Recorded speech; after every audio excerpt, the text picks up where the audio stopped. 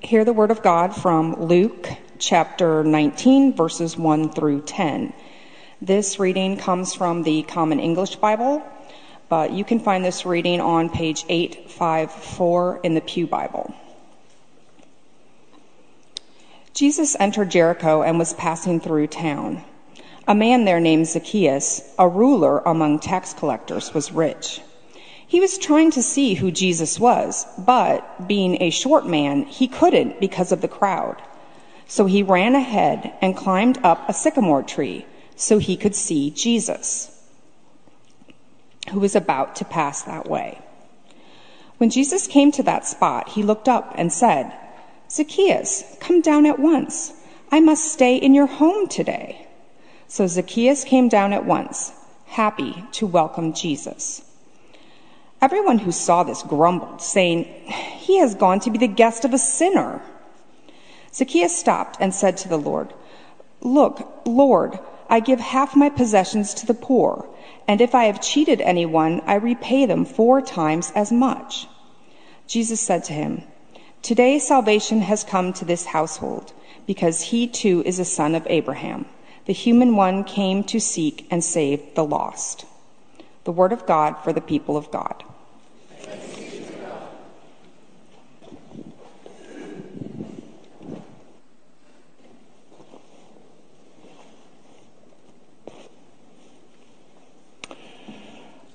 I have to confess to you this morning that I have been understanding Zacchaeus all wrong for most of my life.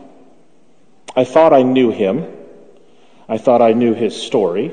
I grew up with his story, like many of you, singing the Sunday school songs and hearing countless numbers of sermons about him. But I discovered something this week that has utterly transformed the way I view Zacchaeus and this story. And I've had to learn this valuable lesson, that sometimes our preconceived notions about people are proven false.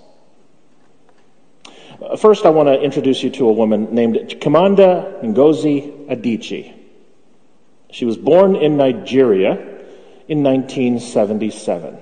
Now, I don't know what kinds of images come to mind when you think of people living in Nigeria in the 1970s.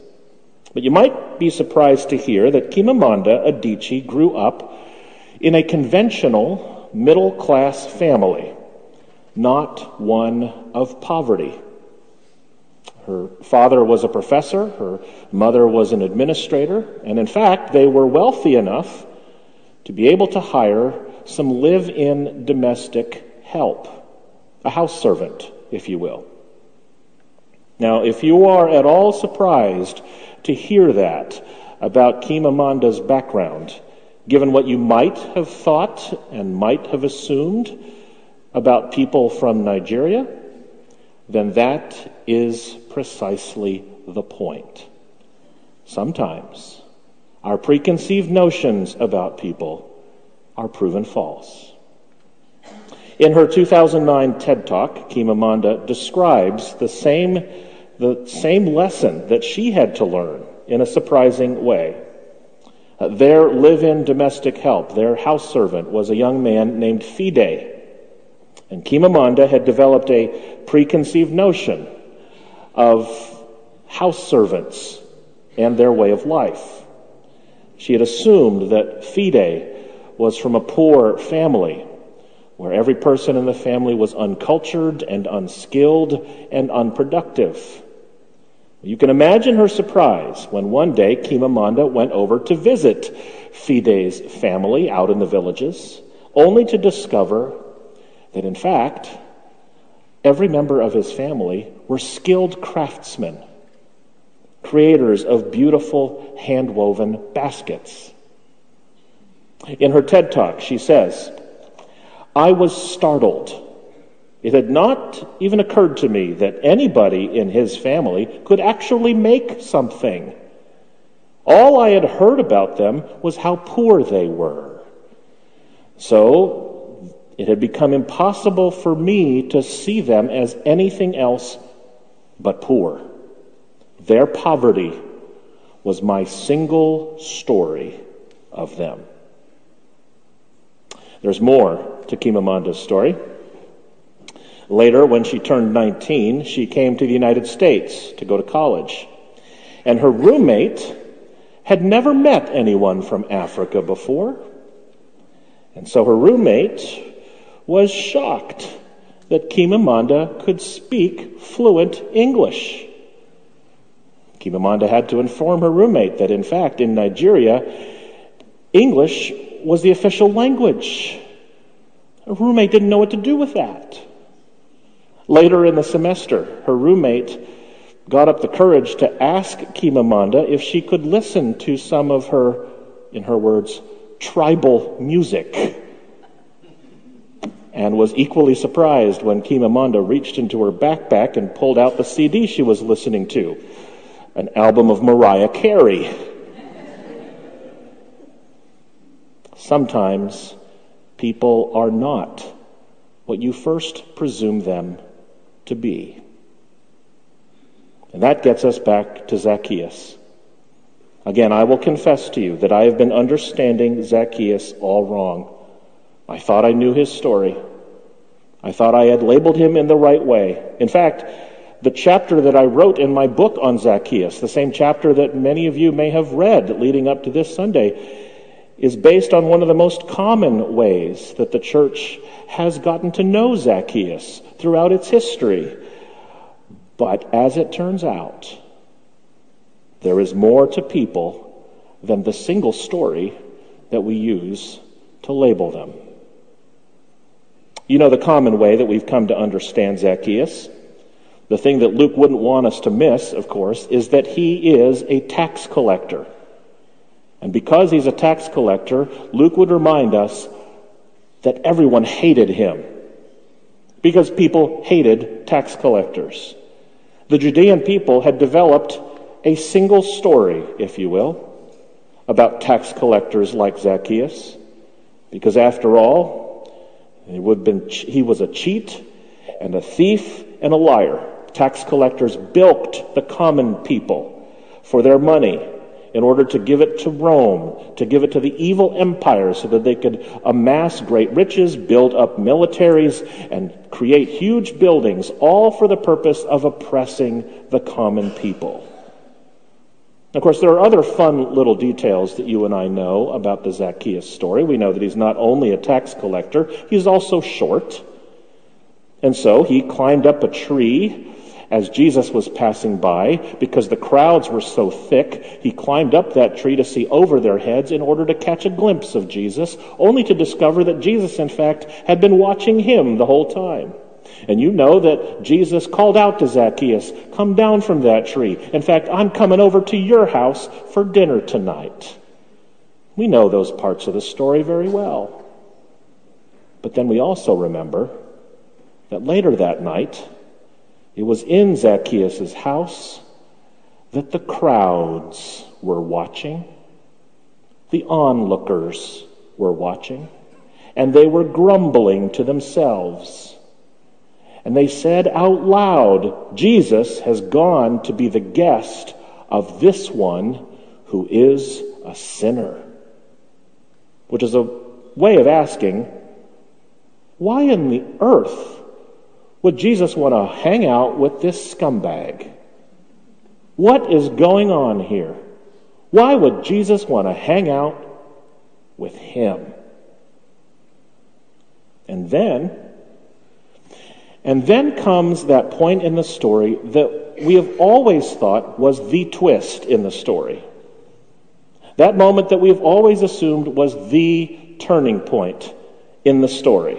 In the New Revised Standard Version and in the New International Version of the Bible, in fact, in most of our translations, this is what Zacchaeus says to Jesus after dinner. He says, "Look, half of my possessions, Lord, I will give to the poor. And if I have defrauded anyone of anything, I will pay them back 4 times as much." It's a remarkable moment So we think, because it is in this moment that Zacchaeus is so full of remorse and repentance and surrender that he has become a changed man. We believe in this moment he has seen the wickedness of his ways, and he has turned his life over to Jesus, and because of that, Jesus then says, "Today, salvation has come down upon this house." That is what I have always believed happens in this story. That Zacchaeus is changed in this moment. And I've always thought that this is simply a story of what happens when someone turns their life over to Jesus, when surrenders the fullness of who they are and decides never to go back to their evil ways. In fact, I even wrote a chapter in my book based on this premise. That's why we called it The Uncertainty of Surrender. In fact, for weeks, our whole worship team has been banking on this understanding of the story to create a service whose elements all fit together nicely and cleanly around the idea of surrender. And I came into this week fully expecting that what I would share with you today is that you need to surrender just like Zacchaeus did and turn your life over to God and experience the same dramatic change that we have known Zacchaeus to have made in that story. But sometimes people are not always what you presume them to be. This past week, I came across a bit of information that has transformed my view of this story. David Lose is a biblical scholar and a seminary president, and he has concluded, to the agreement of many other biblical scholars, that many of the versions, many of the translations that translate Zacchaeus' words to Jesus are all wrong. Whereas most versions translate his response to Jesus in the future tense, Zacchaeus was actually speaking in the present tense. Here's the difference. If Zacchaeus is speaking in future tense verbs, then when he said, "Lord, I will give half my possessions to the poor, and I will pay back fourfold those who I have cheated," then this again is a story about the dramatic change within Zacchaeus, his change of heart, and the salvation that he has received as a result of that change. But Zacchaeus is speaking in the present tense. He says, "Lord, I give half my possessions to the poor. And those who are cheated by this wretched, unfair tax system, I pay them. I already pay them back 4 times what they have been cheated, right out of my own pocket." Surprise! Because he is speaking in present tense, the way the Common English Bible renders it, then the great twist in this story is that Zacchaeus, this supposed wretched scum of a man, is much more noble. He is much more generous. And he is much more God-fearing than anyone expected him to be, including the crowds, including us, including the senior pastor of this church. And that means that the great indictment in this story is not on Zacchaeus. The great indictment in this story is on the crowds. It's on us. It's on the crowds who cast judgment on Zacchaeus because of who they thought he was. It's cast on the crowds who thought they could label Zacchaeus with the way they presumed him to be. It's on any of us who lump people into a category and assign upon them a single story, one that we use to cast judgment on people without even getting to know them first. And that brings us back to Chimamanda Adichie. Do You want to know the title of her 2009 TED Talk? It's called The Danger of a Single Story. Just like the family of Chimamanda's houseboy, who was a lot more skilled and a lot more cultured and a lot more productive than she assumed they were. Just like Chimamanda herself was a lot more cultured and fluent in English than her roommate presumed her to be. We are as guilty as the crowds in this story, in the way that we fail to see an individual's worth and dignity and value because we are blinded by the labels that we have assigned them. So, if today is about surrender, if there is anything we are compelled to surrender today, it is the single labels that we assign to people without actually acknowledging the possibility that they are people of worth and people of value, and that they may have virtues that we may not have expected. Of course, the central metaphor in this story of Zacchaeus is that he was a tax collector.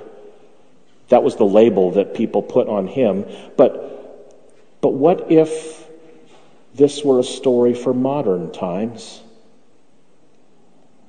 What if, for example, what if Zacchaeus were Muslim? What if Zacchaeus were homeless? What if Zacchaeus were gay? What if Zacchaeus were an undocumented immigrant? What if Zacchaeus were a right-wing Republican? What if Zacchaeus were a left-wing Democrat? The list could go on and on. You could fill in the blank yourself with the kinds of labels we assume about people, because then it would get downright difficult. Because if we were to really translate the perception that people back then had of tax collectors into the similar kinds of guttural responses we have against certain kinds of people today, then what if Zacchaeus were from a family of white supremacists? What if Zacchaeus were a convicted sex offender? Well, then we'd be asking the same question the crowds did, wouldn't we? Why on earth would Jesus hang out with him? Luke loves doing this to us, by the way. The Gospel of Luke loves to push these buttons on us, whether we like it or not. More than any of the other Gospels. He's always the one that's tweaking us in this way, to challenge us in this way. Luke alone asks this question. He says, you want someone to be the mother of our Messiah? How about an unwed teenage girl? You want someone to receive a blessing from Jesus? How about a Samaritan, a foreigner, a despised foreigner? Oh, and to compound it, a Samaritan woman at the well in broad daylight. Do you want someone whose faith impresses Jesus like nobody else in the entire story? How about a Canaanite?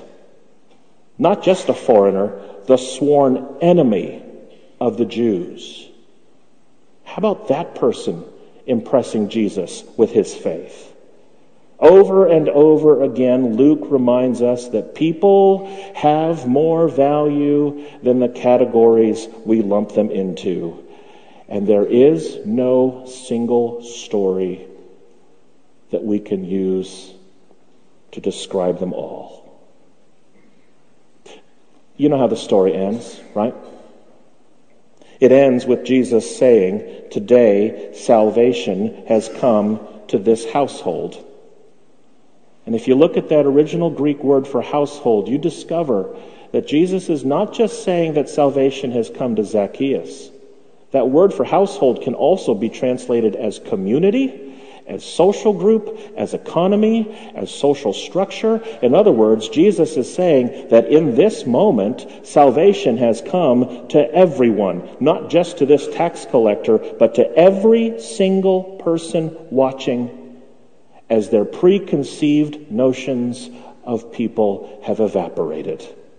To every person who watched as their single story that they had assumed about Zacchaeus disappeared, salvation has come to them. In other words, don't assign your single story to judge someone else, except for one single story. Jesus reminds us that there is only one label that can apply to all of us, because in that moment Jesus says, today salvation has come to this household because he, Zacchaeus, is a child of Abraham, just like you. He is a child of God and a child of the promise, just like you. That is the one and only single story that we can apply to all people, that all of us are children of God, loved by God all the same. At the end of the day, this sermon is, in fact, after and about surrender. It is about yielding our perspectives and our priorities and our prejudices over to a God whose grace is wide enough and deep enough to love us all, and to challenge us to love people in the same way, as hard as it might be. Because after all of us are children of the promise. Let us pray together.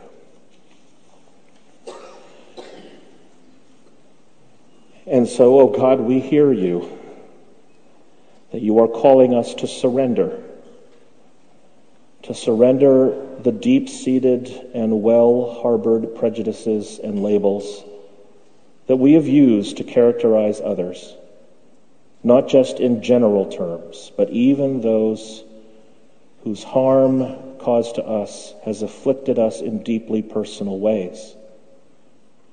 You challenge us today to see the worth of individual people, to expand our vision of your love and your care for all people. And you remind us that there is no person outside the reach of your love. Help us, God, to love others and to find in each person their sacred value and worth. Oh God, as we round the corner and enter the home stretch of Lent and journey into Holy Week, every day we confess to you all that holds us back and surrender to you every narrow-minded way that we see each other and even see ourselves. Teach us to trust you.